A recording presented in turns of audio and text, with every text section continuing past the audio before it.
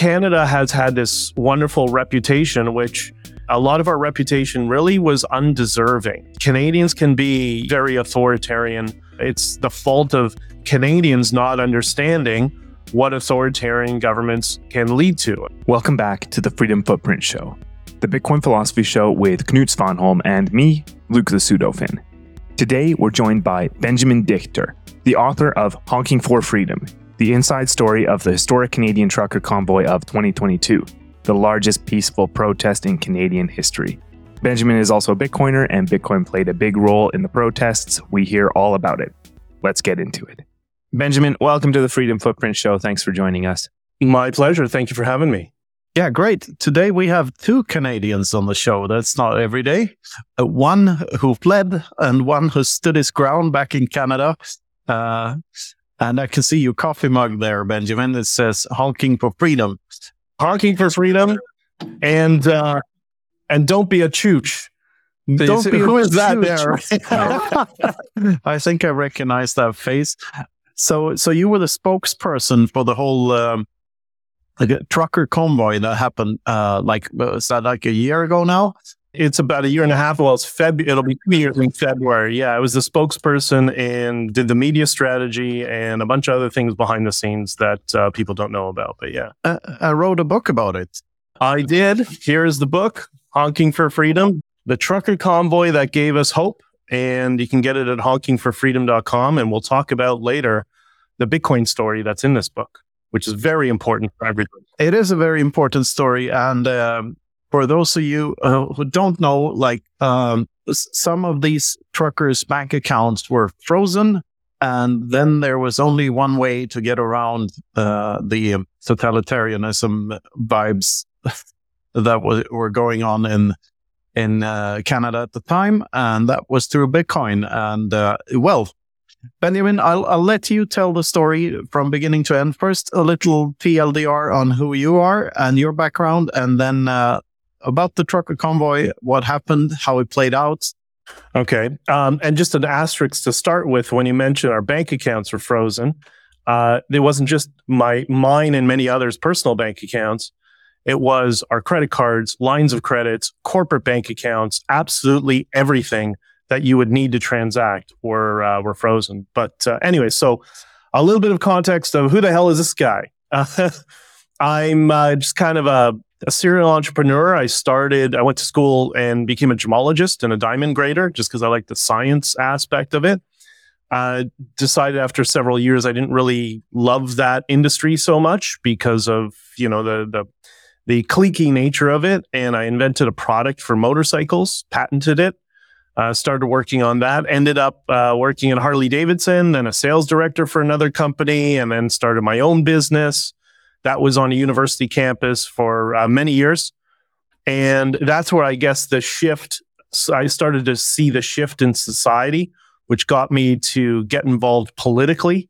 I decided to run for political office in the municipal campaign in the city, just because we saw some crazy nonsense in our particular riding. The person was tied to the CCP and was running an organization called Queers for Palestine or something like that, just some nonsense. And one thing led to another. I decided I'll get involved in politics to try to help, right? Everybody complains, but they never do anything. And I figured I'll go as far until I stop, until I get stopped. And I was eventually asked to run for federal parliament for the Conservatives. And which is ironic because I really kind of hate politics because I don't like politicians. I always grew up with you can't trust them sort of thing. One thing led to another. I sold my business. I started doing podcasts because I always wanted to do podcasts. That was the latest, venture. Learned how to do podcasts from a YouTuber that my ex-girlfriend knew by the name of CGP Grey. And started doing podcasts. And the next thing you know, I'm at the center of this trucker convoy because during COVID, you know how, Luke, you know how ridiculous the lockdowns were in Canada. Yeah, I say let's use the right terminology during the lockdowns because there's no such thing as during COVID, right? It's during the lockdowns. during the government's response to that nonsense sort of thing. But during the lockdowns, my brother had already bought a truck because he wanted to go. He's going to be retiring. He's a police officer, and he always wanted to get back into trucking, which he did when he was younger. That's how he paid his way through school, I think. And not I think, but it's more. There's more to that. But anyways. And he said to me, hey, listen, why don't you buy a truck? Get your license. He told me a few years prior to get my license, just as you never know. So I did. While I was doing podcasts, I got my trucker license. Okay, fine, cool. Interesting to learn this, to have another skill set. And beyond, planes and motorcycles. And then he said to me during the lockdowns, he said, why don't you get a truck and we can go together across the border and get some sanity in the United States, have a little bit of freedom and go for dinner and spend some time and whatever. And you never know, maybe when I retire, we can start a trucking business together or something like that. Just kind of, I've always been one of those things, try everything. Build, Scott Adams, who I've gotten to know pretty well, that he talks about building, your skill sets, your talent stack. The Dilbert creator, right? That's right. Dilbert creator. And so I ended up, cross-border trucking just to get some sanity in my life. And boy, it really helped. It's not that I followed any rules. I never put on any masks beyond when I had surgery. And, I got a call one day from Tamara Leach, who I knew. I knew her from when I was producing my podcast. She was a fan of one of those podcasts. And that podcast where we went on a tour of Western Canada, I can't remember what year it was, 2018, maybe 2017. And that's where I met her. And we always kept in touch, developed a friendship sort of thing. And, she's a political hawk. I don't like politics. I just don't like, bullshit in our government. And so we always talked about that sort of stuff. And one day she called me up. She said, me and my friends started a convoy, which turns out that wasn't exactly entirely true, but okay, fine. And she said, we need somebody who's going to do some, who has media training, understands media, alternative media, all that stuff, can do press releases. And I said, yeah, sure. If it's going to help put an end to this nonsense, I'm on board. And I said to her, but I have one condition: no political parties, no politics, no nothing. We're not here to help any political parties. We're here to end mandates and end ArriveCAN. The only politicians we want to talk to are the ones who actually hold any power and who can reverse these temporary measures. And that's how I got involved. Who could imagine that 10 years ago, that Canadians would go to the U.S., cross the border to the U.S. for sanity? Do you know how many Canadians I know who have not only moved to, Florida, but are all over Latin America? Yeah, I know a whole bunch that have done that. Like a few come to mind. Like Francis did that, right, from Bull Bitcoin. Yeah, and a bunch of others. One of the people I become friends with, it's funny, Megan Murphy, who used to be, feminist, socialist, very, very much to the left. So we have polar opposite political worldviews, which is fine. We have to have more friends who disagree with us politically. She's close with Joe Rogan, that sort of stuff. She left Canada. She moved to Mexico. She's like, screw this. I'm not staying here under any authoritarianism. I'm like, oh, it's interesting how that has helped wake up a lot of people who might have been on the fringes, either fringe of the political spectrum. So I think it's going to end up being a net positive over the long term, because it's allowed many of us who probably wouldn't have been able to engage in conversations many years ago to form friendships and start to understand each other, which is a massive benefit of Bitcoin that we don't talk much enough about, the fact that it brings together people who have divergent political worldviews. Absolutely. And divergent religions or other things as well. Like Bitcoin is apolitical. It's anti-political even. So please tell what happened, like what led up to Canada being one of the most awful places to be during this, for lack of a better word, pandemic?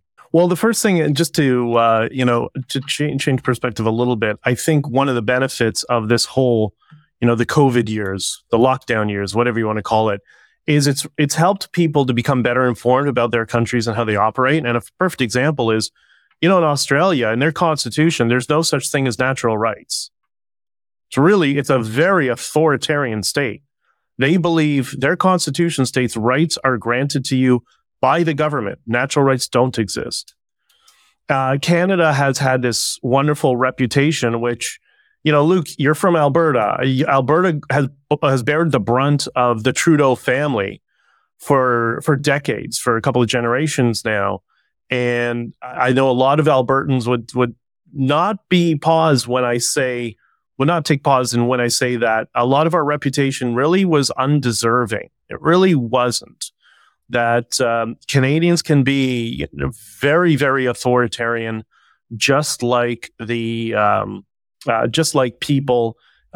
Australian Constitution, right? It's really quite concerning. It's like, where I live, you can see it, that the authoritarianism has been empowered now, where I drive down the street and every house has a sign saying, slow down. It's like, you're thinking past the sale, buddy. you know what I mean? But that's kind of the mentality of people here. And that's why it was so easy, I believe, to promulgate this nonsense in Canada. It's the fault of Canadians not understanding what authoritarian governments can lead to. I'll get to the background in a second, but just one other point on this is, we all come from different backgrounds. I happen to be adopted, but I was raised in a Jewish family. I'm very, very secular. But at the same time, I grew up being taught about the horrors of the Holocaust and, genocide, and, Rwanda happened later on. And this is, Pol Pot, Cambodia, like, this is not new to humanity. But the problem they always seem to skip over was, those mid-century Germans were the government. And the people who engaged in killing and ratting people out and sending them to camps, in the eyes of the government at that point, those were lawful, upstanding citizens. And it's amazing. It's just striking how that is so lost amongst so many people in the West. So we take debate about different people's cultures, and this group is controlling the world and blah, blah, blah, blah, blah. But we forget the fact that it's the government apparatus that has killed immensely more people throughout human history than any other individual or group. I'm not a big group guy. I'm an individualist guy. Word, brother. I mean, this is, as I always say, like, if you don't want to be labeled a Nazi, don't be a nationalist and don't be a socialist, and you're fine. Like, those are the two things you need to avoid. So we'll get into the meat of this a bit later on, because I'm very curious if, totalitarianism is inevitable to happen in a democracy at some point, and also if democracy is just socialism in disguise, and that it's inevitable that it's an unsustainable system that does not scale. What are your views on that? I don't know. I think it's a very good question that a lot of us are examining right now. And, the tyranny of the majority is something that everybody who's a philosopher, political thinker has thought about, since the inception of these democracies, even the four founders in the United States. Yeah, the word democracy isn't mentioned once in the Constitution of the U.S., which I find hilarious. That's right. So I don't know. I don't know if it's a bug in the code of human programming. One of the things that, I got in touch with Scott Adams, after the Convoy, but I started following him years prior because I was a fan of Robert Cialdini's work and persuasion and influence and that sort of NLP, pop psychology. I just got really deep into it many, many years ago as part of learning marketing for one of the projects I was involved in. And I'm getting, you can see, especially during the legacy media response to the trucker convoy, we'll get back to the origin in a second, how easily human beings can be programmed to believe absolutely anything. And if that's the case, and the non-free will people have a point in some capacity, then, well, this democracy thing might not actually work if people can just be manipulated into believing some of the most absurd things that will be pitched to them, as long as there's social proof, sufficient fear, and all the persuasion tactics that are piled on top of it. So I think it might be more of a problem, the buggy code of human beings and understanding how we're programmed, whereas democracy just might be the apparatus, that it might be a great system. Like E.O. Wilson said about socialism, he said it's a great system, wrong species. Maybe that applies to democracy as well. Great system, wrong species, and we need something else. I don't know. I really... That's above my pay grade. Well, I can recommend a couple of great books on the subject and how it might be the system itself, and not that there's something wrong with humans. Because the system leads to these things, institutions growing like cancers on society, and people voting. Like if you're on the receiving end of a tax-funded benefit, you're unlikely to vote against it. Which means that people want to live off of other people's work in the long run. That leads to more and more collectivism, more and more socialism, and then totalitarianism, and then collapse, then via clown world. Yeah, if you want more clown world, then subsidize it. That's quotable. If you want more clown world, subsidize clowns. Anyways, so to get back to a little bit, the short version, the origin story, I was asked to become, a voice, spokesperson, press releases, media strategy, all that sort of stuff. And I thought back to when I was a teenager, and I used to go to Grateful Dead concerts and Fish concerts and the Allman Brothers and stuff, that we needed that sort of vibe. We needed to have a positive, loving vibe to bring people together. We can't focus on what the government always does, which is divide people into different camps and different voting blocks. I needed to shred all of that and have us just be kind of one unified group, those of us who value freedom. And that's why I culminated on peace, love, unity, and freedom, try to give some positive connotation to what it was and change it from, like, when she called me, said, we're going to go and we're going to protest Trudeau and mandates. And, I thought, well, why don't we just celebrate freedom and celebrate Canada and celebrate getting our freedoms back? And if we could do that, then maybe this, political spectrum, which is no longer relevant, the left-right paradigm, it's no longer relevant in our current world.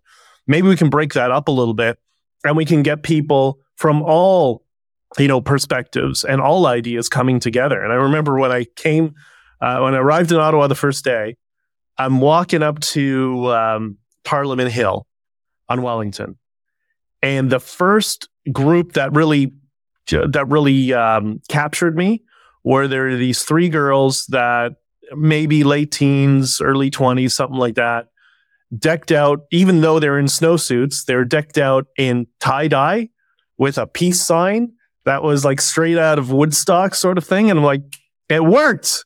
And I looked to my right, and I saw next to the Chateau Laurier, which is the hotel next to Parliament, there is a path between the two and a big park. And at the end of that park, there's a bridge into Quebec. Quebec is French Canada. Ottawa is Anglo Canada. And I saw all these people, thousands of them. I took a picture of it, just a mob of thousands of people who apparently got out of their cars because the city of Ottawa blocked the bridge entering into Ottawa. And they said, fine. They just left their cars at the side of the road, and they walked from Quebec into Ontario with, and Luke, you'll understand the significance of this, Canadian flags and fleur-de-lis, which is the Quebec flag. They're holding signs that said freedom and liberté, which is freedom in French. And, I've said this many times. I walked with a whole crowd of them, and then back up Wellington, I saw them reach out to and find all these truckers with Alberta plates and Saskatchewan plates and reach out and hug them and thank them Nobody was wearing masks because at that time we had mask mandates again. Nobody gave a damn about any of that stuff. And I realized that, wow, when you get the fake news media and politicians out of the way, you know, we all love each other. Yeah, we're different. People from Quebec and Alberta are different. Whatever. Who cares, right? It's the political apparatus and the structure that builds these narratives to brainwash us to think that we're completely different and we have a different value system. So that was just the first day that I was there. It was and the entire time, I mean, for me, it was chaos because I was dealing with problem after problem after problem after problem and trying to mix in as many interviews as possible around that. But everybody who was there had that similar experience. And that's why it ended up, they had dance parties on different corners around the city. You know, there was one that was a salsa Latino music. There was one that was EDM in front of Parliament near the stage and stuff like that. They built they built a soup kitchen. There was a group of guys, the hot tub, 3 saunas. Yeah, everybody saw the bouncy castles. The Sikh community came out and a bunch of them brought barbecues. Somebody owned a chain of restaurants. So they brought packaging for the food and they were just giving out food to all the people who attended. And then they found people like homeless people in the city and they started distributing food to the homeless people in the city. That really bothered the politicians, right? Because they can't they can't use them as a political pawn now because the truckers are actually doing the crap that they claim to do. So that was the vibe of the entire thing. And, you know, when I realized that I got buy-in with this narrative of peace, love, unity, and freedom, I realized that, okay, the government's got a problem now because how are they going to go violent on these people when we're just having a celebration and asking for these temporary authoritarian restrictions to be removed? I mean, you can't have a more reasonable ask than that. And yeah, that's really how it started. And that was the vibe the entire way through. One thing that wasn't reported in the media was like, how did the whole thing end? Like, did it just snuff out naturally, or like, how long were these protests going on for? And like, how did the whole thing end? Well, that's part of why I wrote this book as quickly as I could, because I knew the spin masters in media and government would try to spin, you know, racist, bigot, blah, blah, blah, whatever, phobe, and that was all nonsense, right? So a word first on the media, and then I'll explain how it ended. This, I thought, was my opportunity to troll and destroy the corporate legacy fake news media. That was one of the goals. I knew, I looked at, because again, I've been producing podcasts forever. I knew everybody in the alternative media space.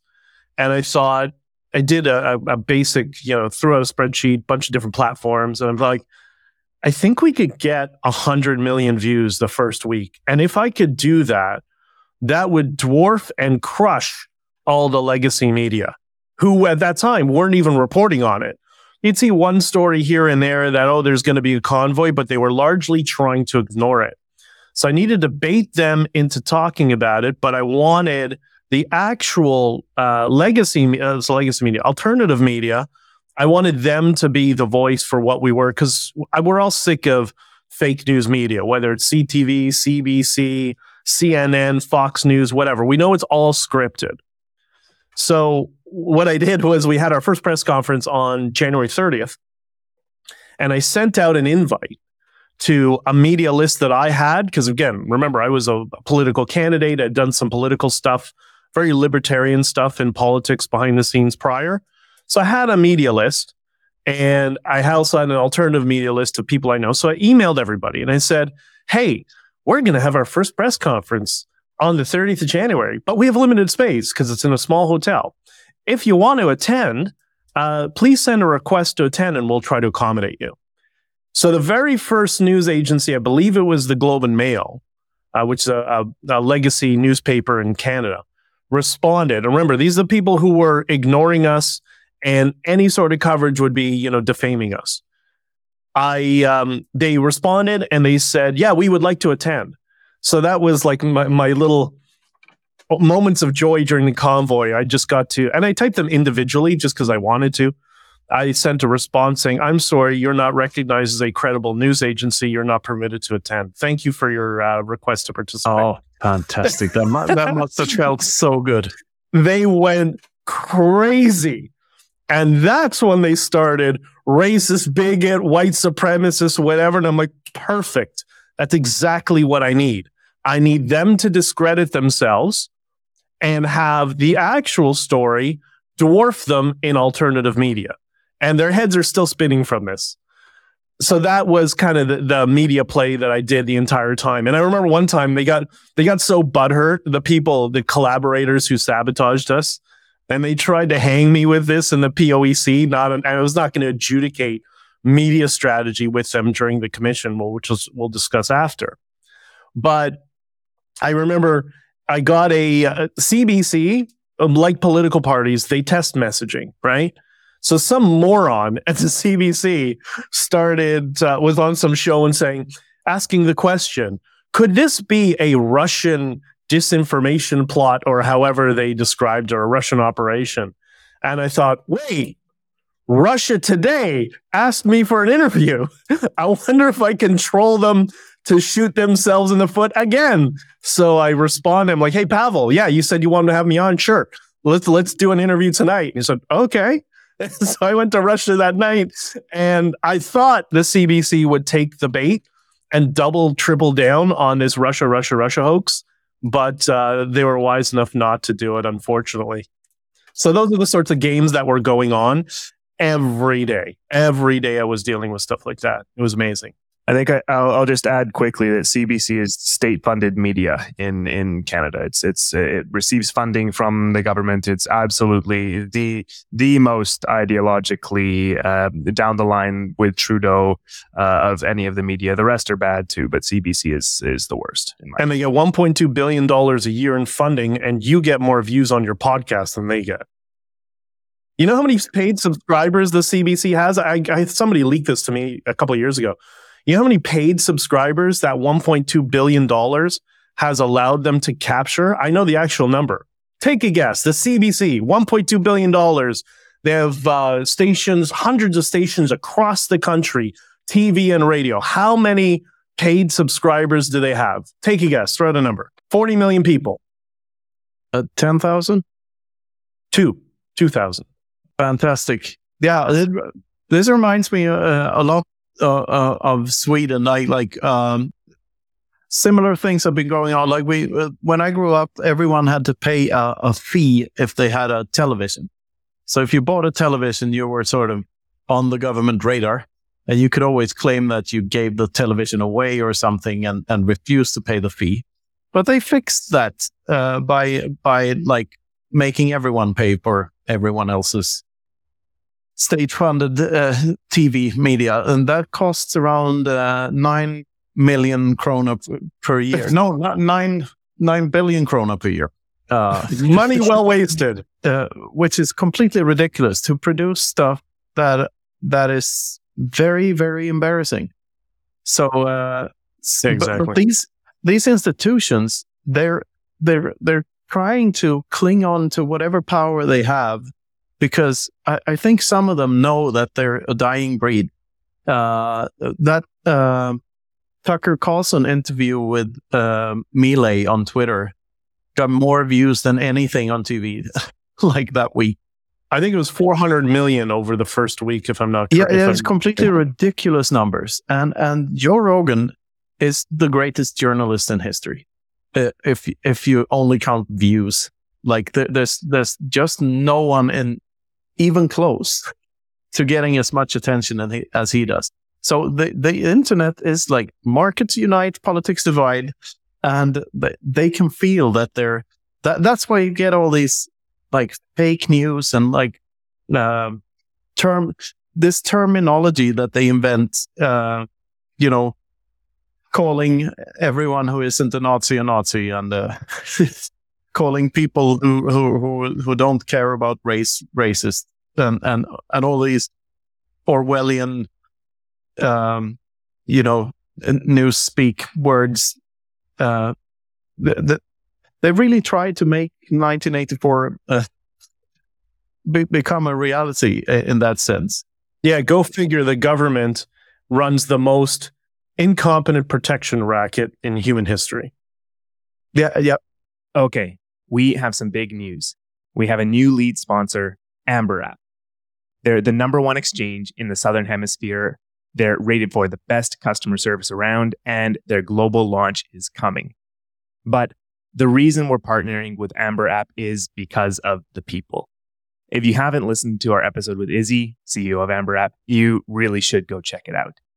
You'll see why it made perfect sense to partner with Izzy and Amber App. That's all I'll say for now. You really have to check it out for yourself. They have loads of great features coming that we're excited to share with you when the time comes. But for now, just check out the episode, check out their website, amber.app. You can see for yourself why we're thrilled to bring Amber App on as our lead sponsor and partner. So go check it out. Next up, Wasabi Wallet, the privacy by default, open source, non-custodial Bitcoin wallet with CoinJoin built in. It's the easy to use, comprehensive, affordable way to make your coins private. And the best part is they've been making huge improvements to the app.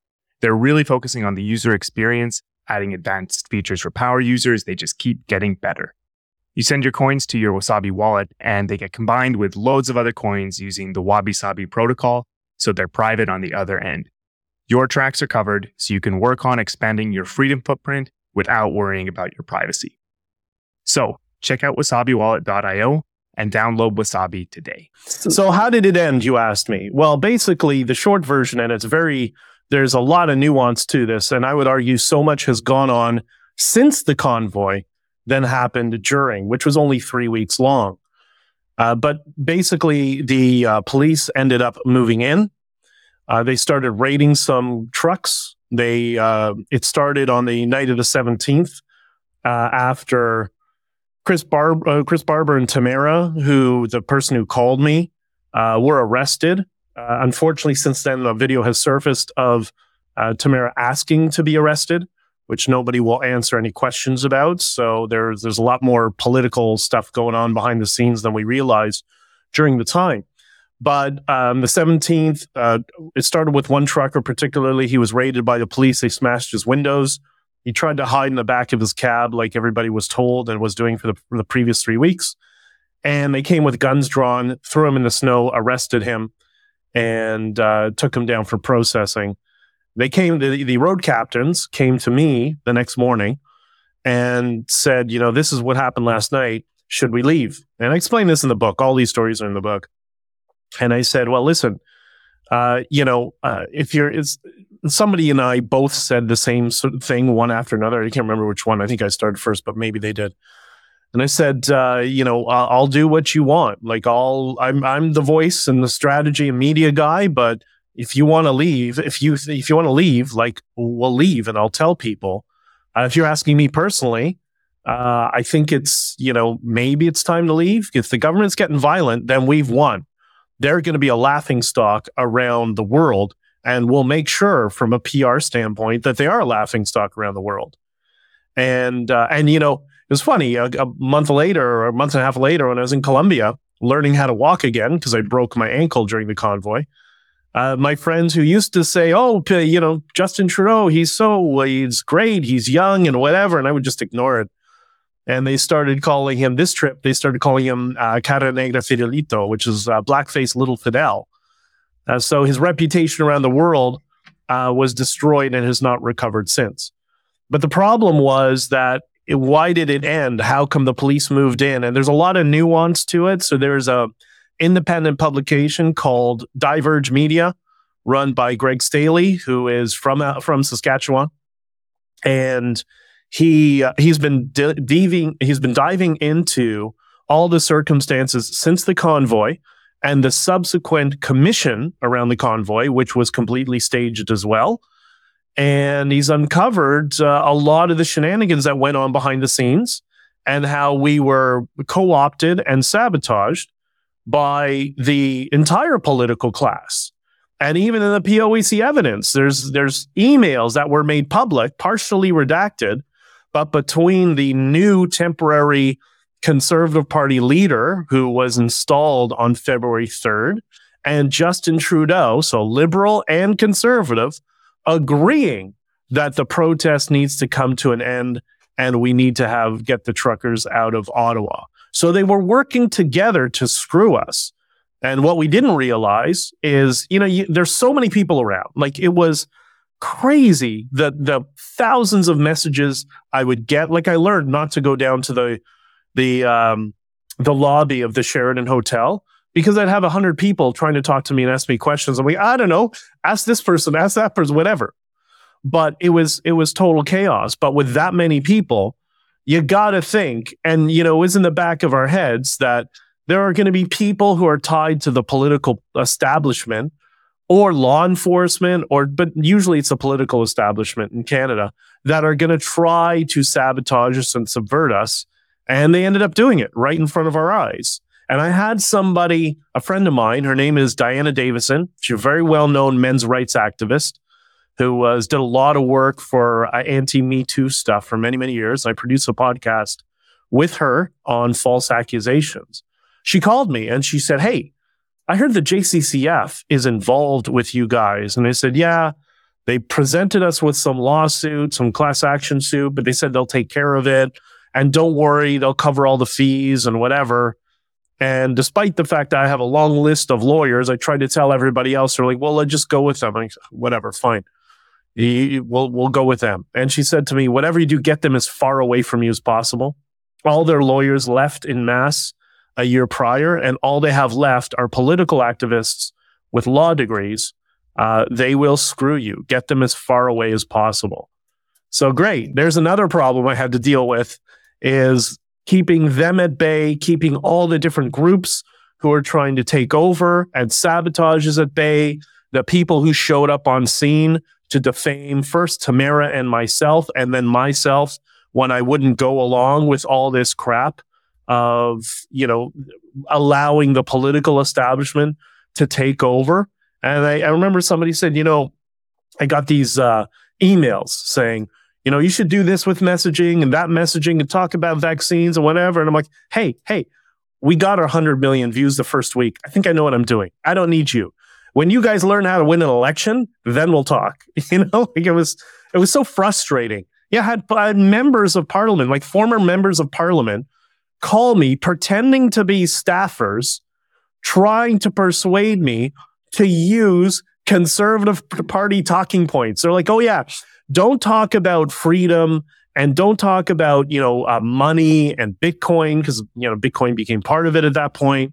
What you need to do is talk about the reason the truckers are upset is inflation. It's like, no, it's because we're locked in our homes and you guys want to force people to take something against their will. So no. And that's why I became the demon. So you'll see a lot of this online from political ops and bot accounts constantly attacking me, because they're still butthurt and they still have to make sure that people won't listen to me, talk to me, listen or read some of the research that Diverge Media has uncovered, because we've shown how it is the uniparty. It's one party.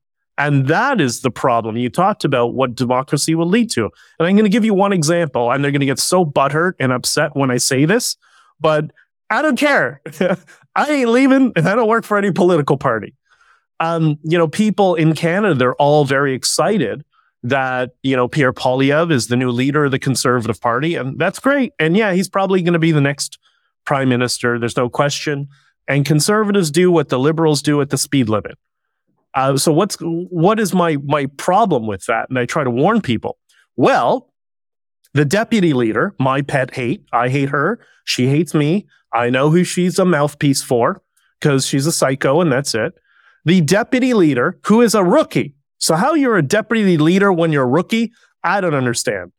Was working on behalf of a lobby firm with Walmart as her client during lockdowns to ensure that lockdowns were enforced, Walmart could stay open, but small businesses would close. That's a deputy leader of the Conservative Party. And the firm that she worked for was co-founded by Justin Trudeau's chief of staff. It's the uniparty. And until we break the uniparty, nothing's going to change. Well, one of the most eye-opening moments about politics for me was when I saw staple diagrams of the expenditures, like the budgets for the so-called the left-wingers and the so-called right-wingers, and you saw the staples just barely. They don't really want to change anything. They just want to keep on going as things are and change a little here, a little there, and a little lever here. But no one wants to really change anything.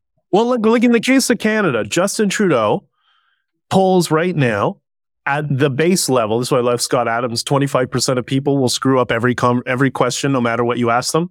But they have a base of 24% right now that still think Justin Trudeau is doing a wonderful job. Why? Because they're in business together. It's either big business or people work for the government, or they have contracts with the government. They're a subcontractor. This is the danger of big government. It leads to this grift that everybody profits from, but unfortunately also destroys the society, and it tears apart any sort of freedoms that we should have.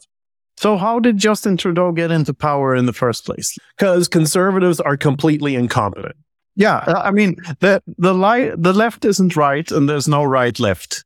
Like, I'll give you one perfect example. Like, when Justin Trudeau was elected, that was the election that I ran for the Conservatives as a favor to them. I bet they regret that, asking me for that favor now, but what can I do? I tell the truth, man. Whether you like it or just don't lie and you'll be cool. But anyways, they ran this campaign.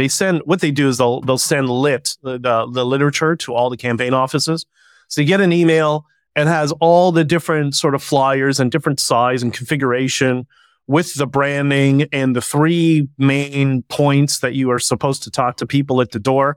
And so I took it all and I said to my campaign team, I'm like, yeah, take all that stuff and you can just throw it out, get rid of it. At that time, I had a business that was on campus doing graphic design, and I knew enough about persuasion and marketing and stuff. I'm like, yeah, throw it all out. Get it away from here. We'll make our own lit. And I managed to take us from a 4% low in our riding to 10% by ignoring the Conservative Party headquarters. Why? Because, and this was my argument to them, but they're so incompetent and so stupid, and it's the revolving door of losers in all these conservative parties that run all these campaigns. This is why they always lose. And for example, with the lit that they sent, there was a tagline. Luke, I'm sure you remember this. It was Justin Trudeau, he's just not ready. And I saw that and I wanted to break my computer. Why?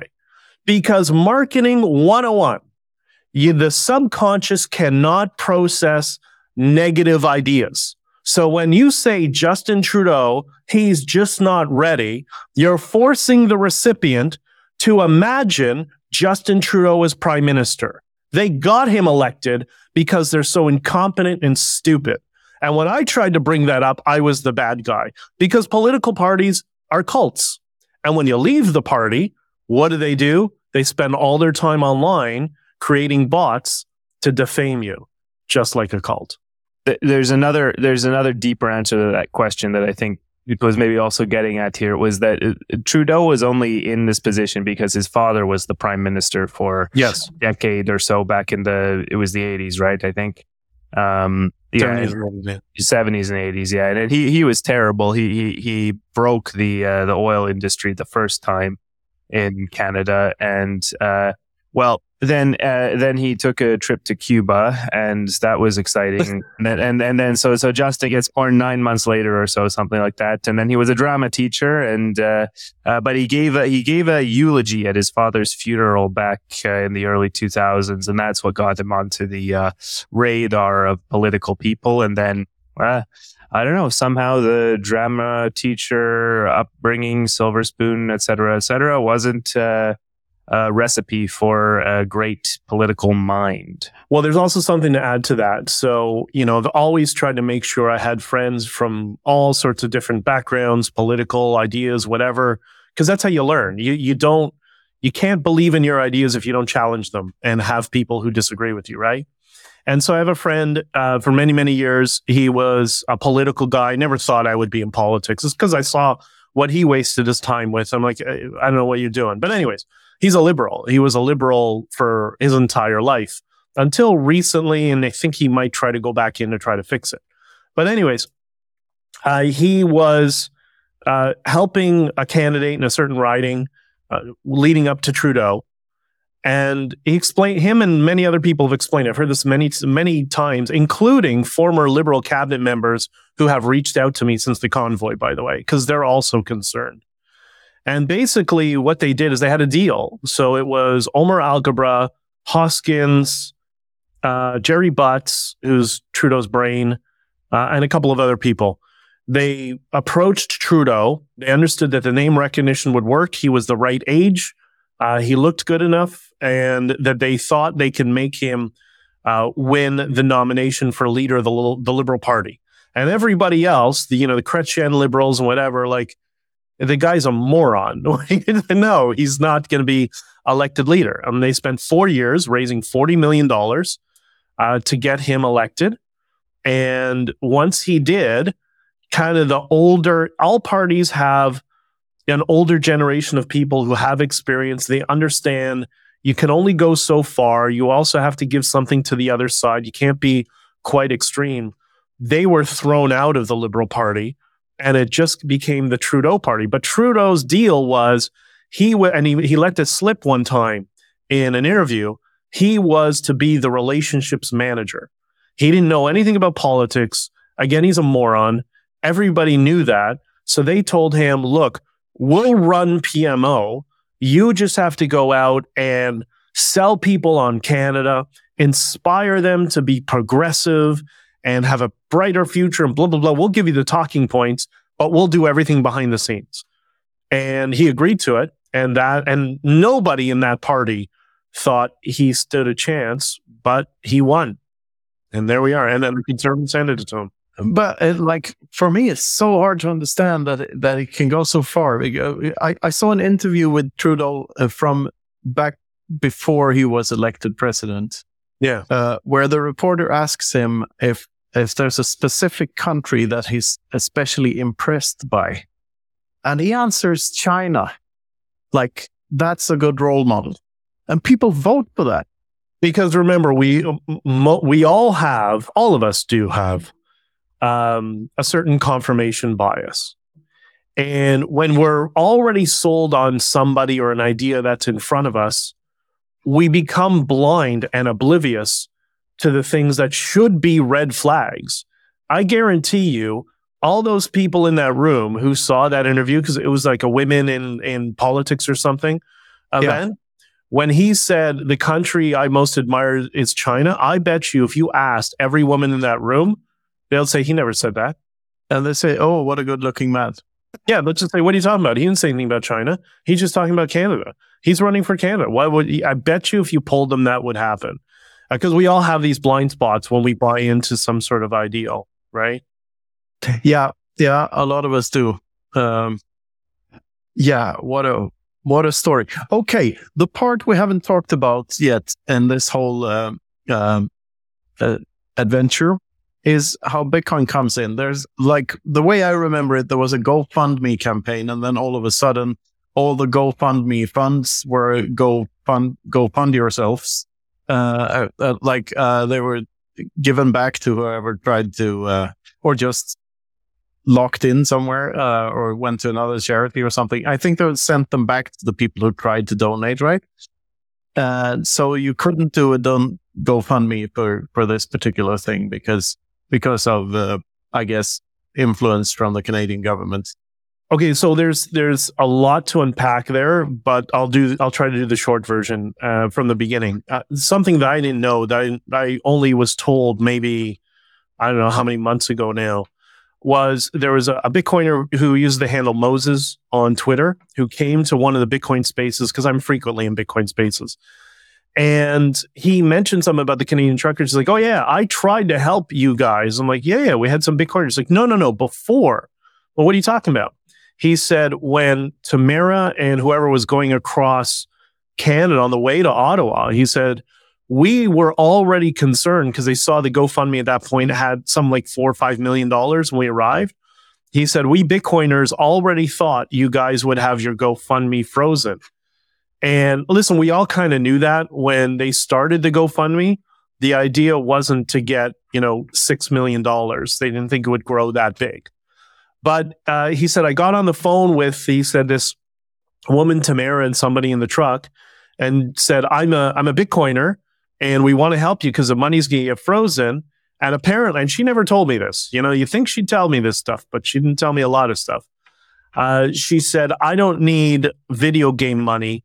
I need real money. And I'm like, well, I thought this is not about money. I was shocked when he told me this. I'm like, what? Like, you're lying. He's like, no, I did. I'm like, that's crazy. So it came on my radar when, after one of the interviews that I did, maybe it's after the first weekend, beginning of after the first weekend, I think into the first week, just after I broke my ankle. So February 5th, I think is what it was, if I'm not mistaken. I get a message on Twitter from Caribou. And Caribou says, hey, man, he's like so soft and subtle. Even in his text, like, hey, man, are you a Bitcoiner? And I'm like, yeah, because they saw me on somewhere, on some interview, and they looked me up on Twitter and they saw #Bitcoiner, the hashtag Bitcoin. And I'm like, yeah. I'm like, I never talked about Bitcoin. I always just did it on my own. And he said, so he obviously gave me some test questions. I can't remember what they were, but he's like, oh yeah, where do you custody? How do you buy it? Blah, blah, blah, all that sort of stuff. So I'm like, oh, I use this wallet, that, blah, blah, blah. And he's like, oh, okay. So when you get in, and I told him how my origin story. And then he said, cool, man, can I come see you? Because we're trying to raise money for Bitcoin for you guys. And I said, yeah, sure. Do you want to come tomorrow? He's like, cool. So he was on his way to see me, and he was wearing the Bitcoin toque that he gave me. And a bunch of people saw him like, hey, Bitcoin. He's like, yeah, I'm going to meet BJ. You want to come with me? He's like, oh, yeah, sure, let's go. So like 15 of them just show up in, we had 2 rooms. One was the media room, one was my hotel room. They show up in the media room, and all these guys all around me, they all had Bitcoin stuff. I'm like, hey guys, what's up? And so they told me, yeah, we're running a tally coin. And we've raised, I can't remember what it was at that time, maybe $200,000 or $300,000 or something. But he said, we've raised a few Bitcoin already, and we have more coming in, and you're worried about the money being frozen. But we're also worried, it seems nobody understands Bitcoin here or whenever. I'm like, oh yeah, dude, they're total boomers, all of them. And I said, look, go get Bitcoin. You have my blessing. I support you. I'll deal with the boomers and try to sort that out. But I got your back, and yeah, it'd be great if we can get some Bitcoin to these truckers and make this Bitcoin's moment. So here I am in this scenario where I'm trying to now make this alternative media's moment and Bitcoin's moment. It was awesome, right? That's why probably I enjoyed it so much. Beautiful. And so he went out and they started raising money, and that's when I met. He connected me with BTC Sessions. And I'm like, oh my God, I started watching him. I've told them this a few times. I started watching him on his second or third video. Like, he's one of the people who really helped me learn how to custody Bitcoin and all that. I was just watching his tutorials my entire time in Bitcoin. He's also one of the first Bitcoiners I hooked up with in Riga in 2019. So they were all kind of working together, and they had so many technical problems that it's beyond my capacity to understand. I can run a node, I can self-custody, I have a miner, but that's about as advanced as I get. Like, I just have other things in my life. But so they were trying to figure it out. They're trying to set up a nunchuck wallet. They wanted to be multi-sig, and I'm like, okay, you guys do it. Just let me know what's happening. Keep me up to date so I can support you, and if we got to message something, we can. And I went to the boomers, who half of them were now political ops, as we know, as a result of Diverge Media, who are not there to help us. But I said to them, good, hey, a bunch of them came into my room because at that time I had a broken ankle. So they basically have to come in and out of my room regularly, just to apprise each other, everything that's going on. And a group of them came to my hotel room. I can't remember the reason. There was always a different reason. The fuel truck was being blocked. You saw what happened with the gas cans. And me and a couple other people thought, well, why don't we just buy all the gas cans in the city of Ottawa So stuff like that was going on. So they came in. I'm like, hey guys, good news. Knowing exactly what I was going to get. I said, there's a bunch of people out there raising money in Bitcoin for us. One of them just piped up, that's for criminal activity. That's criminal money. We can't have Bitcoin here. I'm like, oh, for fuck's sakes. It's like easier to orange pill people in a retirement home than some of these people, But so I did my best to try to rapid fire orange pill. Failed miserably, but I knew I'd have to do it over time. And I said to Kirby, don't worry, just ignore them. Just do your thing. I got your back. And they were great. So amongst the political people is always fighting and infighting and people fighting with each other and trying to cause fights because, people wanted to be on camera, wanted to be famous, wanted to be rich and whatever. And I'm like, oh my God, you guys don't know what you're into. The Bitcoiners didn't care about any of that. They're like, we just want to help truckers. I'm like, God bless you guys for being so normal and sane. Thank you. It was a pleasure. It was like a release to be able to reach out and talk to them periodically, and I'd have some sanity versus the other nonsense I was dealing with. And it was great. So we eventually raised $1.2 million in Bitcoin, distributed over $800,000 in that. I can't remember how many Bitcoin it was. Otherwise, I'd be speaking in Bitcoin. I think we raised 21 Bitcoin approximately and distributed 17 Bitcoin or something like that in and about. Okay. And so those 17 Bitcoin went directly to the truckers. And the only way the remaining Bitcoin was seized was the OPP, which is the Ontario Provincial Police, and the RCMP, which is the federal police, got a warrant from a judge who rubber stamps anything, and they raided Caribou's house. And they took his laptop, they took his phones, they took his podcast mic, they just took like a whole bunch of stuff, anything that was electronic. And they scared him. And they're like, what's the seed phrase? They clearly knew about Bitcoin and how it operates. And, he'd never been in trouble with the law. He's never done anything wrong and whatever. And you get scared when you get raided by the police. It was just a full intimidation tactic. He still hasn't done anything wrong. That's right. He's a hero. He really is. He's a hero that we need to celebrate. And we're going to celebrate him much more in the future. But, so he's okay, fine. Here's my seed phrase, whatever. And then the remaining, because I think he got the others from the other people when things started to get really hot, and that's how he distributed the 800,000+, because I was dealing with chaos all over the place. And then I submitted the remaining seed phrase into escrow to the lawyers who just showed up. Remember the JCCF I told you about? Who now wants claim over the remaining Bitcoin, by the way. So they submitted the seed phrase in an affidavit to court. So there's an affidavit on the record that it's verified it is in the possession of the bankruptcy trustee. What do you think our lawyer, who's tied to the Conservative Party, did? Well, he went on the record in the POEC and said, I don't know what happened to the Bitcoin. BJ and his Bitcoin guys must have stolen it or something like that. He used those exact words. That's the political class who screwed us all, right? They're definitely afraid of Bitcoin, but I think it was an amazing story. That just shows the power of Bitcoin. It is so amazing because like now, whenever there's a peaceful freedom protest anywhere on the earth, literally anywhere where there's an internet connection, the protesters have this way of funding themselves that they didn't have before. That's right. A way to get around any type of embargo against them, any type of political interference. It truly is unstoppable. And you can memorize the seed phrase and cross a border with $10 million in your head. Like it on a long enough time frame, but also right now it changes the political map completely. If I had something to add on to, very important. I don't know if you're going to get there, but this is really important. When I left, we had this whole commission, which was an investigation I testified. They denied me standing, so I didn't get the right to cross-examine people, because if I did, I would have destroyed all of them.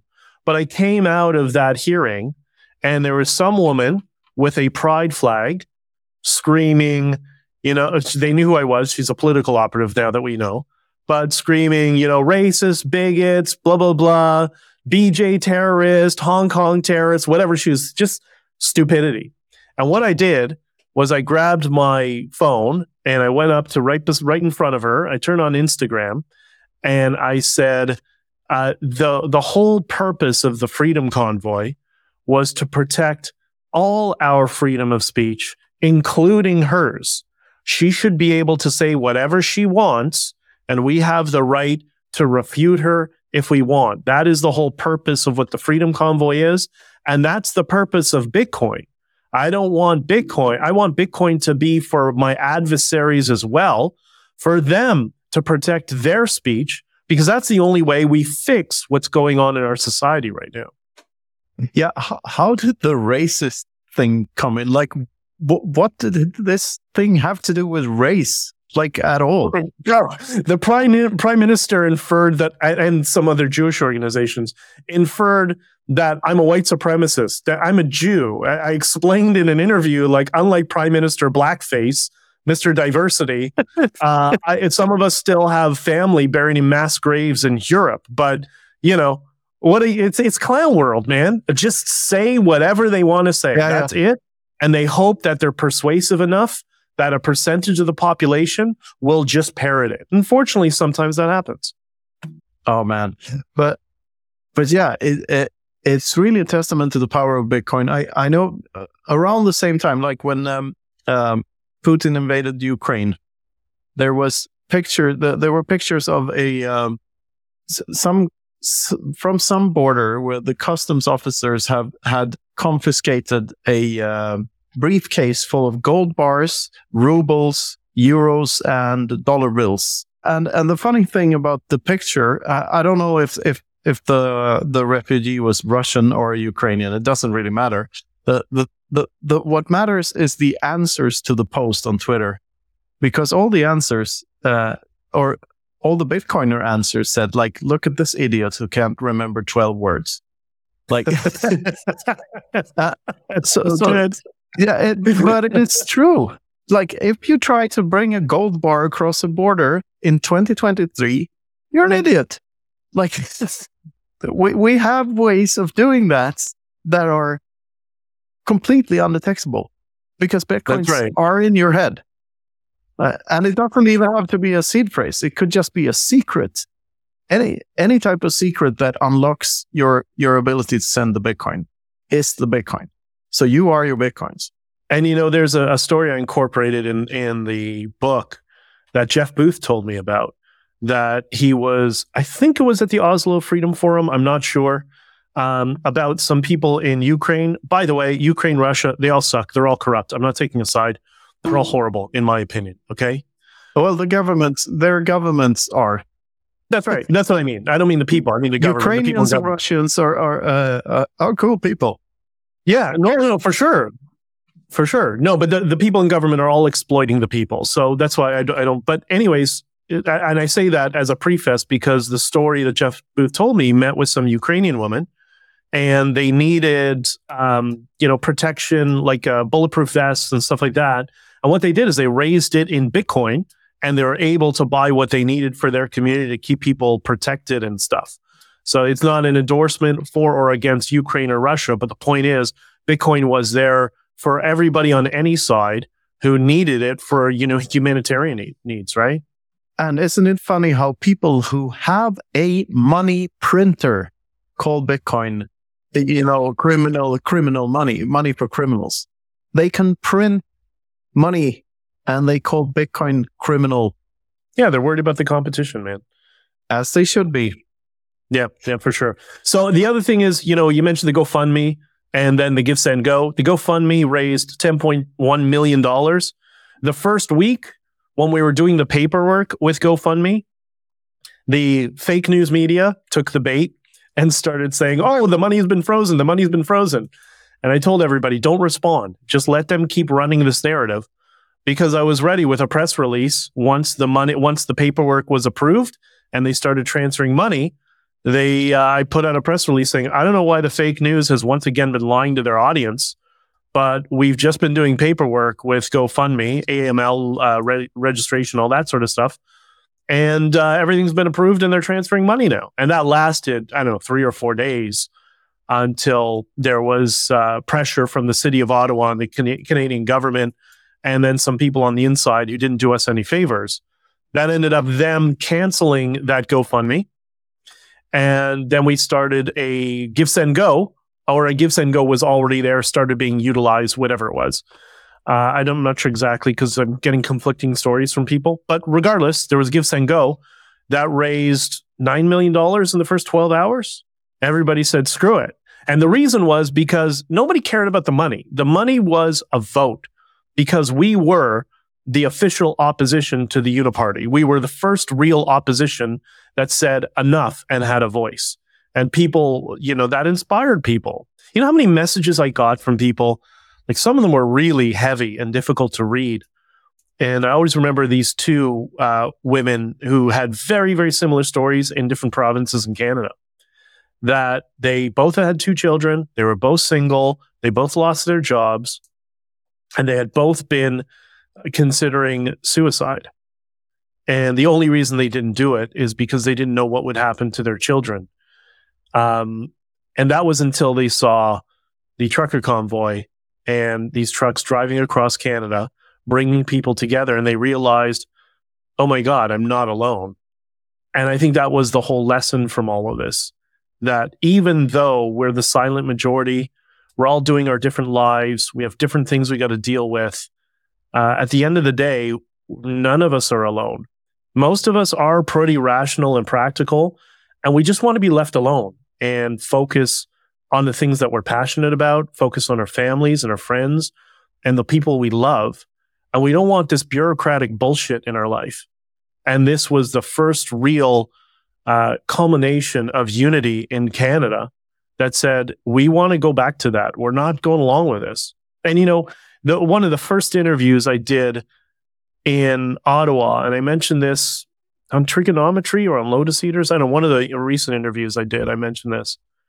It was with a journalist who was in Quebec. She's a Quebecer working for a French publication.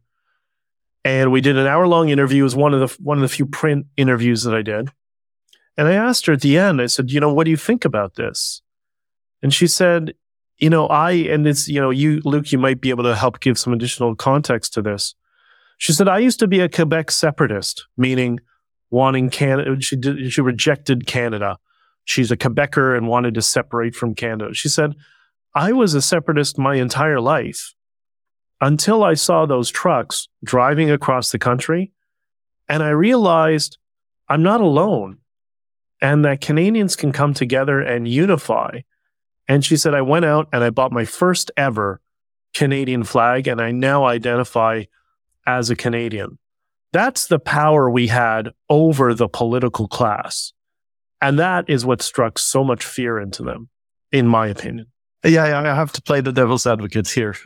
Because I think separatism sounds like a very good idea as long as goods and services can cross the border. Yeah, I mean, I can see that point of view. But, at the same time, there's a YouTuber who I've spoken to a couple of times many years back, and his name is Red Van. He runs a channel called Apostate Prophet. It's a political thing. We agree, disagree, whatever. But he brought up a really, really interesting point, at least for me. And he said, he comments on problems in the Middle East because that's where he's from. He's Turkish. Okay.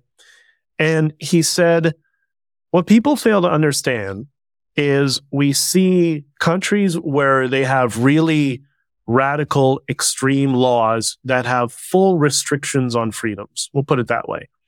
He said, but me being Turkish, we had the solution. He said, that's why Ataturk was so important for us, because Ataturk made us Turkish first and our religion came second. And he said, in my opinion, that's what prevented Turkey from going down this rabbit hole of extremism that a few countries have done He said, in my case, it's nationalism and the identity of being Turkish is what protected us. And I think that's a very interesting perspective. So I think, like many things in life, there's always additional nuance and complexity, and every situation can be different. Yeah, and I think that was very important. States becoming secular was an important step in their evolution towards more freedom. That's the basic idea of John Locke, and that was incorporated in the U.S. Constitution. So and Ataturk, it's too bad that that is all being reversed right now, though. The show is also sponsored by Orange Pill app, the Bitcoin-only social network where you can stack friends who stack sats. You can connect with your favorite Bitcoiners on the app, make local connections, and even connect with Bitcoiners around the world. You can see what's going on in your area and organize and attend local events. I've been to multiple events organized on Orange Pill app, and they brought Bitcoiners together from all over. And now, with group chat, it's easier than ever to stay in touch with all your Bitcoin friends. The best part is, it's high signal. There's no spam on Orange Pill app because everyone pays to be there. So download Orange Pill app on Apple or Android and start building your local network of Bitcoiners. Next up, the Bitcoin Way. Their mission is to onboard, educate, and remove barriers to taking self-custody of your Bitcoin. They cover everything from cold wallets to nodes, no KYC Bitcoin purchases, inheritance planning, payments, and more. Whether you're new to Bitcoin or you're an experienced Bitcoiner looking to expand your freedom footprint, or you know someone who this sounds perfect for, the Bitcoin Way has something for you. They have a skilled team, well-versed in the Bitcoin space, and their goal is to make all the complexities of Bitcoin as straightforward as possible for everyone. And the best part is you can get started with a free 30-minute call with their team. Go to thebitcoinway.com/contact for more info. Our newest sponsor is Geyser. They are the portal to the creator economy on Bitcoin. On Geyser, creators can monetize their work through their communities in a social and engaging way, and supporters can send sats to their favorite projects. Geyser has also recently integrated with Zaps and Podcasting 2.0, so every Zap sent to a Geyser address shows up on the Geyser page. We have a Geyser fund ourselves. It's the best way to support our show directly with Bitcoin. So whether you're a creator or a supporter, check out Geyser at geyser.fund today. Well, when you were talking about, the right to be left alone, like from a libertarian perspective, or the great libertarian insight, as I see it, is that it's to realize that if you don't have the right to be left alone, which is the only, arguably the only universal right that can be the same for all ages and all people. If there is such a thing as a human right, it would have to apply to all humans forever. Otherwise, what's the point? Then it's not a right. So from first principles, the only right that can be is the right to be left alone. And if you don't have the right to be left alone, all you have is the right to obey. I couldn't agree with you more. I mentioned I produce podcasts. One of the podcasts I produce, you probably would know him, I guess, is a professor by the name of Stephen Hicks. And yeah. Stephen wrote Explaining Postmodernism, what he's most famous for. Yeah. And so we do a podcast called Open College with Stephen Hicks, he sent me all the edits for season 2, which we're going to release sometime soon. And the hope that I have in the world is I'm starting to see we're starting to branch away from this bifurcated view of the world, which is also why I wanted to go to alternative media, because there seems to be less appetite, although the political establishment is trying to force it on people. There seems to be less appetite for the binary worldview, and there's this emergence online of the libertarian view, which is a whole spectrum. And, I explained this on Michaelis Peterson's podcast, my worldview that I'm trying to, propagandize people with out of the bifurcated view, which is personally, and I think most of us fit within this frame. I like the goals of the left, or at least what they state, that they want to help people whenever. I like the systems of the right, and I like the freedoms of libertarianism. And depending on what the issue is we're talking about, I'm going to plot differently in that triangle. And I think that serves for all of us. I mean, there's nobody in the Bitcoin space who doesn't believe in the principle of helping people. I mean, that's what Bitcoin is. Bitcoin is about helping people and giving them the opportunity for self-sovereign. I think if we look at the world in those sort of terms, it becomes a lot easier for us to communicate and understand each other, especially when it's most important when we disagree. Yeah, absolutely. Like, there's also this notion of free speech and how important free speech is. Rothbard points out in the Ethics of Liberty that free speech is only necessary when preceded by theft. And what he means by that is that free speech only applies to public domains, like public property. And Rothbard argues that there's no such thing. And these are all things these are all stolen goods, stolen. The institutions aren't real. It's all stolen property. So if we had absolute property rights, we wouldn't need freedom of speech laws, because you could make your own rules on your own property of who gets to say what. Which is like, that was a mind blow moment for me. I never thought of it that way, but I think that you can see that in the world today with people from countries with very well functioning free speech laws, like the Scandinavian countries. You can say a lot of things in Scandinavia, believe it or not, but people move to Dubai. Why? Because stronger property rights. Because property rights more important than free speech. Because you can't have one without the other, really. And isn't it interesting how some of the authoritarian policies that we're seeing around the world are all about attacking property rights? You know, I had somebody a couple of days ago just sent me something from Mexico. They have a new law in Mexico that if you own property, but that property is vacant, you know, lots of people in Mexico have ranches out in the countryside, in the middle of the country, whatever. So if you have a ranch in Jalisco, for example, and somebody decides to move in and just settle on your property, and you haven't been there for 3 months, that's their property. You're basically surrendering the property to them. And I see all of these policies that are, you know, behind the scenes in politics or buried into another bill. They're all attacking property rights. So it's a very important point you bring up. There's a very similar law here in Spain. If there are occupants in your home, they have a right to literally take it over. And isn't it interesting that comes on the heels of Niall Ferguson's book and subsequent documentary on what has made the West great, and it's from 12, 15 years ago, on the thing that made the West great was our adherence to property rights. And here we are now, what are they going after, you know?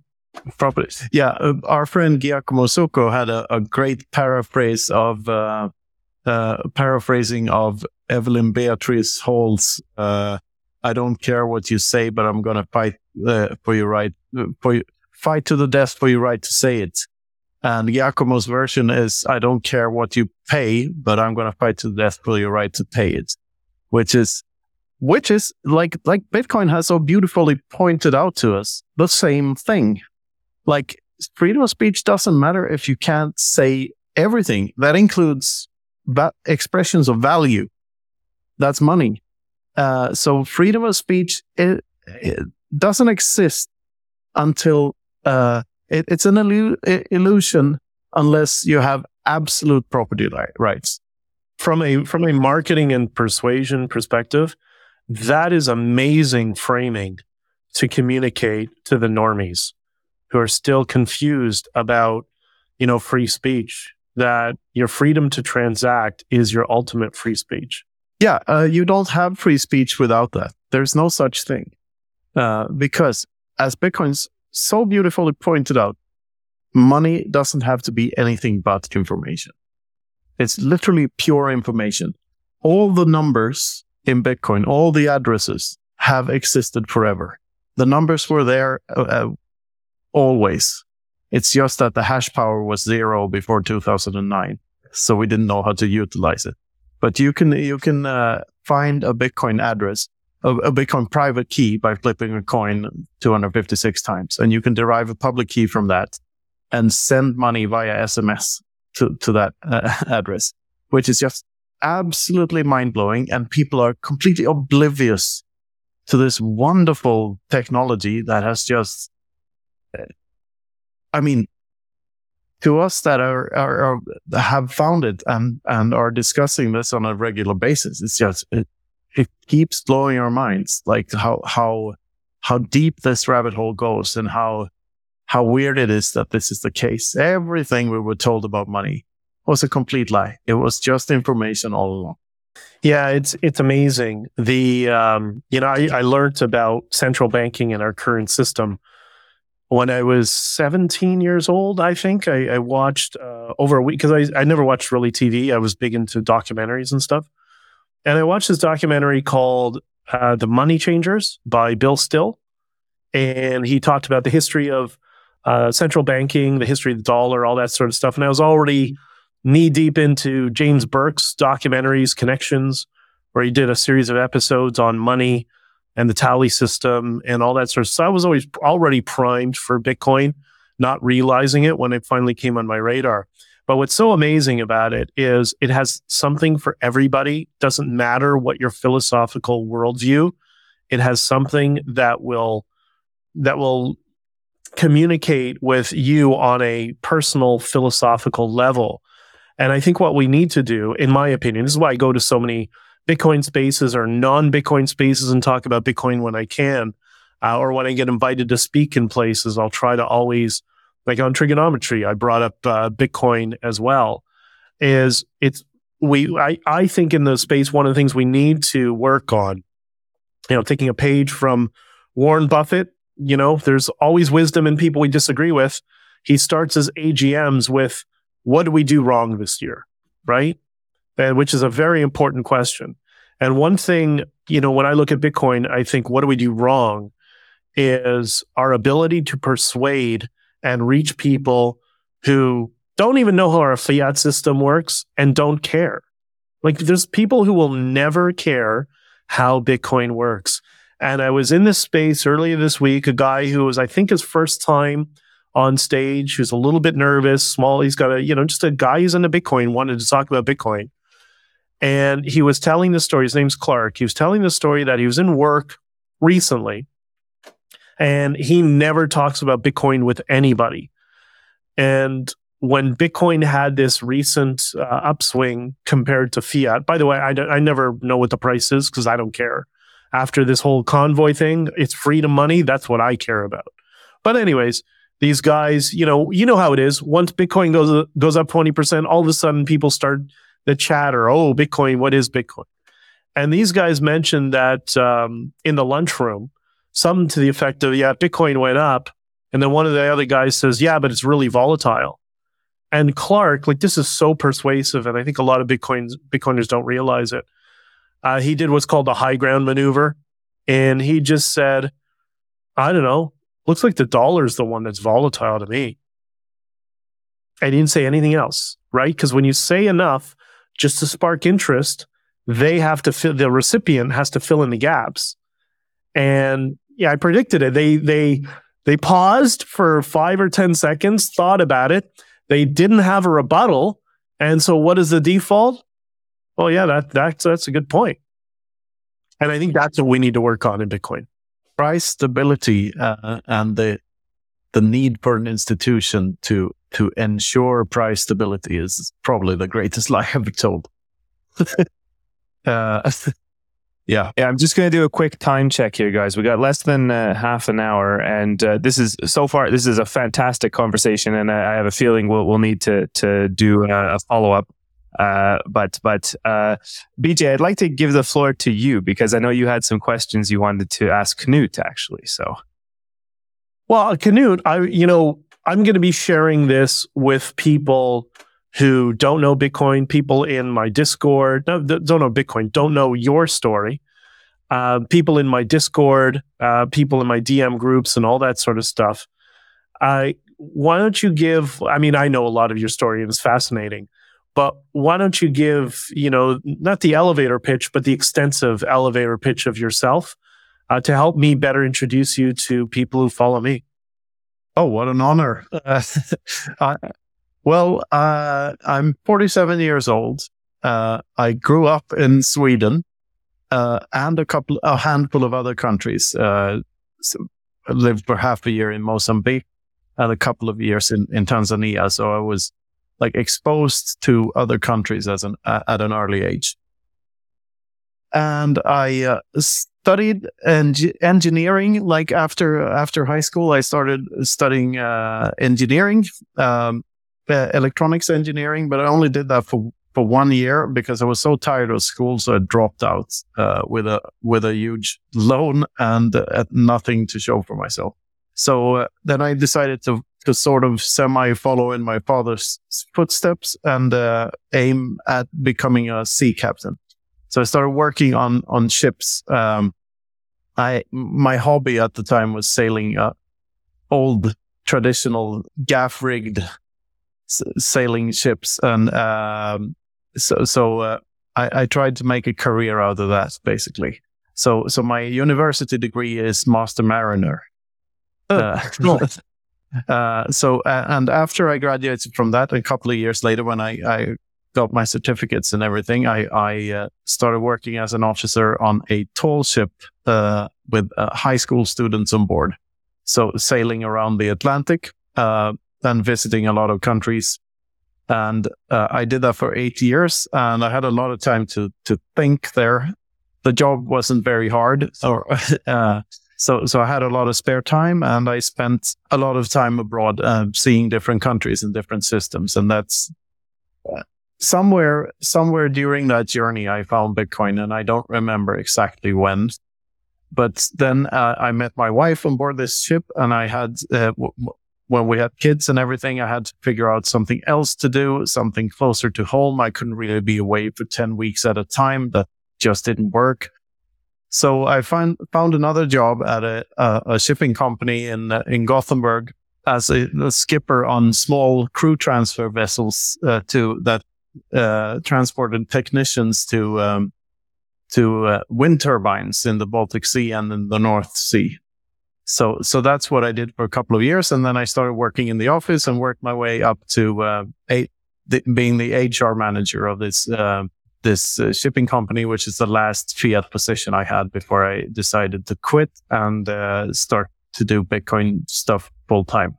Because during my time on the boats and in the office for this shipping company, I also started writing about Bitcoin. So I started writing articles after I took an online course in 2016, started writing articles in 2017, got a bit of attention for that, compiled the articles into a book, which turned out not so good because I wasn't very proud of that book. And this was like my learning journey to writing. So I decided to write a proper book, which was Sovereignty Through Mathematics, my first book. And that was done spring or summer 2019. And then I brought them to the Baltic Honey Badger Conference in Riga. I brought 50 books there, gave 25 of them away to important people in Bitcoin, and sold the other 25. And then that book started to have a life of its own. And it was very well received by the community. So I continued writing. I wrote another book the next year. And I started writing articles for some for Bitcoin Magazine, some for other publications, and most of them for Citadel 21, which is Hodlonaut's Bitcoin fanzine that sadly he's not making any more issues of. And one of the articles in that had a sentence in it, an article called Deeper Down the Rabbit Hole, which was published on the 21st of August, 2021. Which I figured out in hindsight. I didn't know that until this comes to later in the story. And in that article, there's a sentence. It says, "Imagine everything there is and everything that ever will be divided by 21 million," which then, Joni Appelberg made a beautiful animation of this article, and we made it into a little video, which is where this equation was first shown, and and then that got a lot of attention, and people started adding this equation to their Twitter handles and stuff. And all of a sudden, I had a folder on my computer with everything divided tattoos. Like I've seen, I think there's between 20 and 30 different people in that folder on my computer now that have actually tattooed this thing onto their bodies. So that thing really changed my life. And it led also to how we invented Bitcoin Infinity Day, which is still a thing. And we had an Infinity Day special here this year, me and Luke. We started this whole Freedom Footprint thing on Infinity Day last year, which is the 21st of August then. So, and now I do all sorts of Bitcoin stuff for a living, including this show, including the books, including going to conferences and talking and advising a couple of companies, and anything fun. So that's my story and my journey. And I love to think about Bitcoin, and I love to talk about it. I love to try to explain it to people. I love to talk to other interesting people in the space, such as yourself. And I love doing what I do. Well, I met in Florida on one of my many trips. Basically grown up partially in Florida, but on one of my trips there, I think it was Bitcoin 2023 actually. I met an artist who does Bitcoin art, and he gave me a bunch of very cool stuff. And one of them it's with kanji. And it also has infinity divided by 21 million. And I have that in the back of my car. It's a very subtle sort of, Bitcoiners will understand it. And the rest of the people have no clue what it is. What artist was that? You know what? I can't remember. I have I'm looking for him on Twitter. I can't remember his name. I'll find it to you and I'll send it to you. Yeah. The artist I've been collaborating with back and forth, and we go way back is of course Fractal Encrypt, who I think is by far the best artist in Bitcoin. Like he's the Leonardo da Vinci of our time. Very cool. So anyway, yeah. As Luke put it in Lugano, like the surreal doesn't end. I mean, we both keep on pinching ourselves for just ending up in this weird, surrealistic situations that we end up in, and we try to do our best and be polite and learn from each experience, and we try to stay humble, even though a lot of weird things are happening to us all the time, and we just love it. We want to embrace life and live it to the fullest. We follow the orange glowing light. That's what Izzy called it, and that's exactly what we're doing, and we're proud of it. Which, by the way, if anyone from your following would like to get an introduction to us, a proper one, our episode with Izzy is definitely the one. He's a dear friend, and it shows the absolute best of me and Knut and Izzy. So, and the absolute worst. Send me the link. Send me the link, and I'll post it. And you know, you also you touched on something that for me is very, very important. And I think this is going to become increasingly important for people in the Bitcoin space as Bitcoin becomes more adopted. You know, during this period of my life, this trucker convoy, I saw the best in humanity. You guys all saw it on TV when you saw the dance parties and us coming together. But I also saw the worst in humanity. And that was some of the noise that I was, not just the politicians, but some of the noise that I was dealing with that surrounded us. And, you know, my advice, somebody told me this a long time ago, and I'm sure other people have shared similar things, which is before you achieve any sort of fame or any sort of wealth, you need to have your demons sorted. We all have them. Because if you don't get your demons sorted, then fame or wealth or mass adaptation of Bitcoin that makes you wealthy is going to amplify the worst parts of your character. And that's what I was dealing with during the Freedom Convoy from a whole bunch of political people, that all the demons came out. And I don't want to see that happen in Bitcoin. All I've seen from people in general, because I've orange pilled a lot of people who were normies prior to the convoy, and the convoy really woke them up about the importance. I mean, RFK said it on stage in Bitcoin 2023. He said, it was the Canadian truckers that made me realize we have to have free money that's separate from state money. And so all the experiences everybody have brought into Bitcoin has been positive because everybody's been humble. I'm just a regular guy with a truck who's got some opinions and doesn't back down from the government, but I'm just a regular dude, right?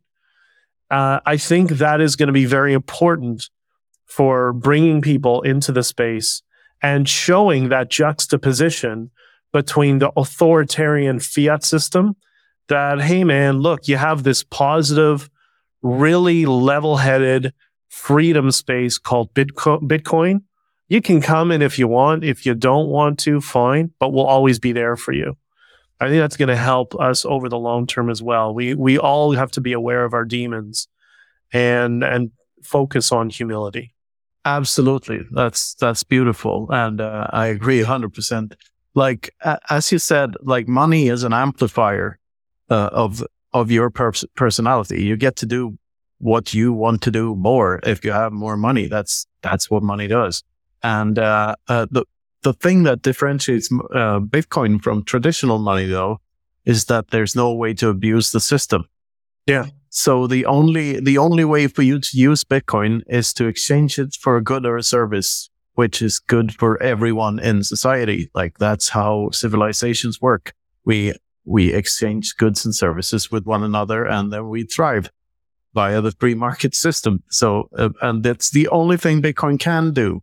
You can't leverage the system and abuse it. Like, maybe to some extent here in the first years, you could be a whale and sell a whole bunch, and then the price goes down, and then you can buy in again. Like, but you can't do that forever. And I suspect we're past that phase already. Oh, and also, yeah, and also in that vein too. I was just, after I went to the UK, I went to Florida, and I spoke at an altcoin conference or a cryptocurrency conference, whatever it was. And before I did, I made sure to tell everybody who knew me, I'm not an altcoiner. I never will be. We all went down the rabbit hole for a few months and got taken for a little bit. It happened to everybody. It was part of the learning experience with Bitcoin. I've done it. Everybody's done it. Okay, fine.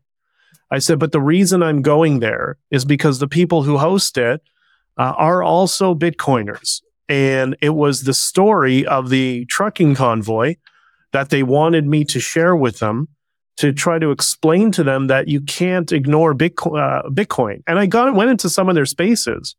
You know, these younger kids are all into NFTs and all this sort of nonsense. They didn't even know what Bitcoin was. No clue. So I explained my story, the trucker convoy, whatever. And then all of a sudden, and so I went down to Florida. I gave the speech.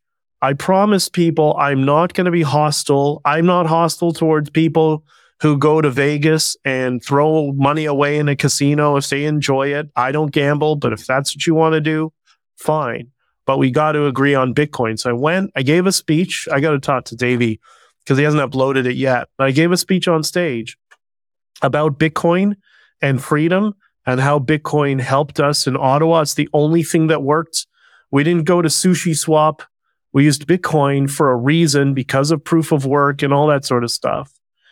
And when I saw them the next night at the after party, one of the organizers came to me privately and he said, man, that was great what you did. Everybody was talking about your speech today. It had an impact. They're now becoming curious about Bitcoin or less adversarial towards Bitcoiners or whatever. And I think that's something to show moving forward that, look, nobody likes scam artists. There's always going to be scam artists in everything. And there's scam artists in Bitcoin who are trying to steal other people's Bitcoin. What are you going to do, right? That's just how humans behave. But I think if we work towards making it an open space for people who are genuine and want to come in and learn about Bitcoin. If they're doing projects and whatever, like it's not my thing. But the problem is the authoritarian fiat system.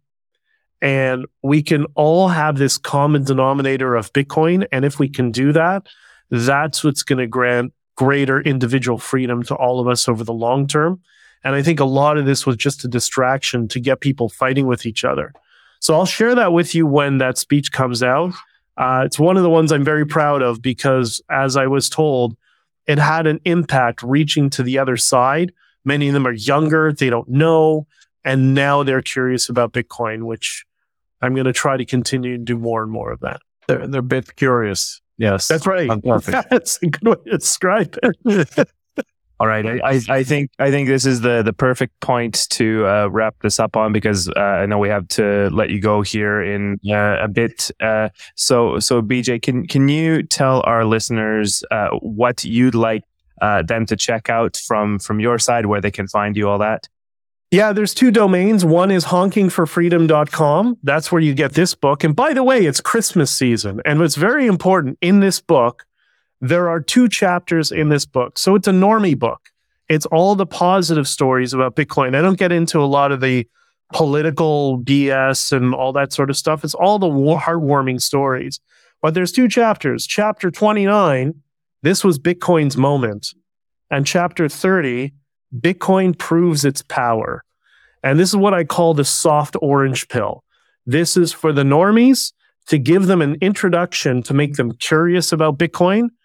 I tell Caribou's story and myself and Sessions and what we were all dealing with at that time. This is a good word of warning to the normies of why you need Bitcoin and freedom money in your life. So honkingforfreedom.com. It is Christmas soon. It's a great gift. And by the way, this is not partisan. This is designed to resonate with people across the spectrum. And the other one is my personal domain, because I do live streaming now. I'm in Twitter Spaces all the time. My Substack's got 80 or 90,000 people who subscribe to it, which is go to benjaminjdichter.com, and that will lead you to the book, the Substack, my locals, my live streaming, or join Toxic Happy Hour with Pubby and the guys and Anders. I'm there with them almost every day, and sometimes in Cafe Bitcoin as well. Excellent. I'll try to join Pubby and Anders, their Toxic Happy Hour more. But somehow I have less and less time now that I have more time on my hands. Anyway, for your friends and for people who already have your book, go to knutsvanholm.com to find all my stuff, all of my books, all of my videos. And don't forget to like, subscribe, and brush your teeth. And I absolutely love this conversation, Benjamin, and we'll love to have you back on again to follow this up at some point. And next time around, we'll talk about why my name is almost Cunt and why you're called BJ Dichter. Yes, so it's not the simulation, man. That's more evidence. Yes. So yeah. Thank you, BJ, and see you around, and good luck with everything. I love it, brother, and we'll talk soon. I'm here anytime you need me. Great. This has been the Freedom Footprint Show. Thanks for listening.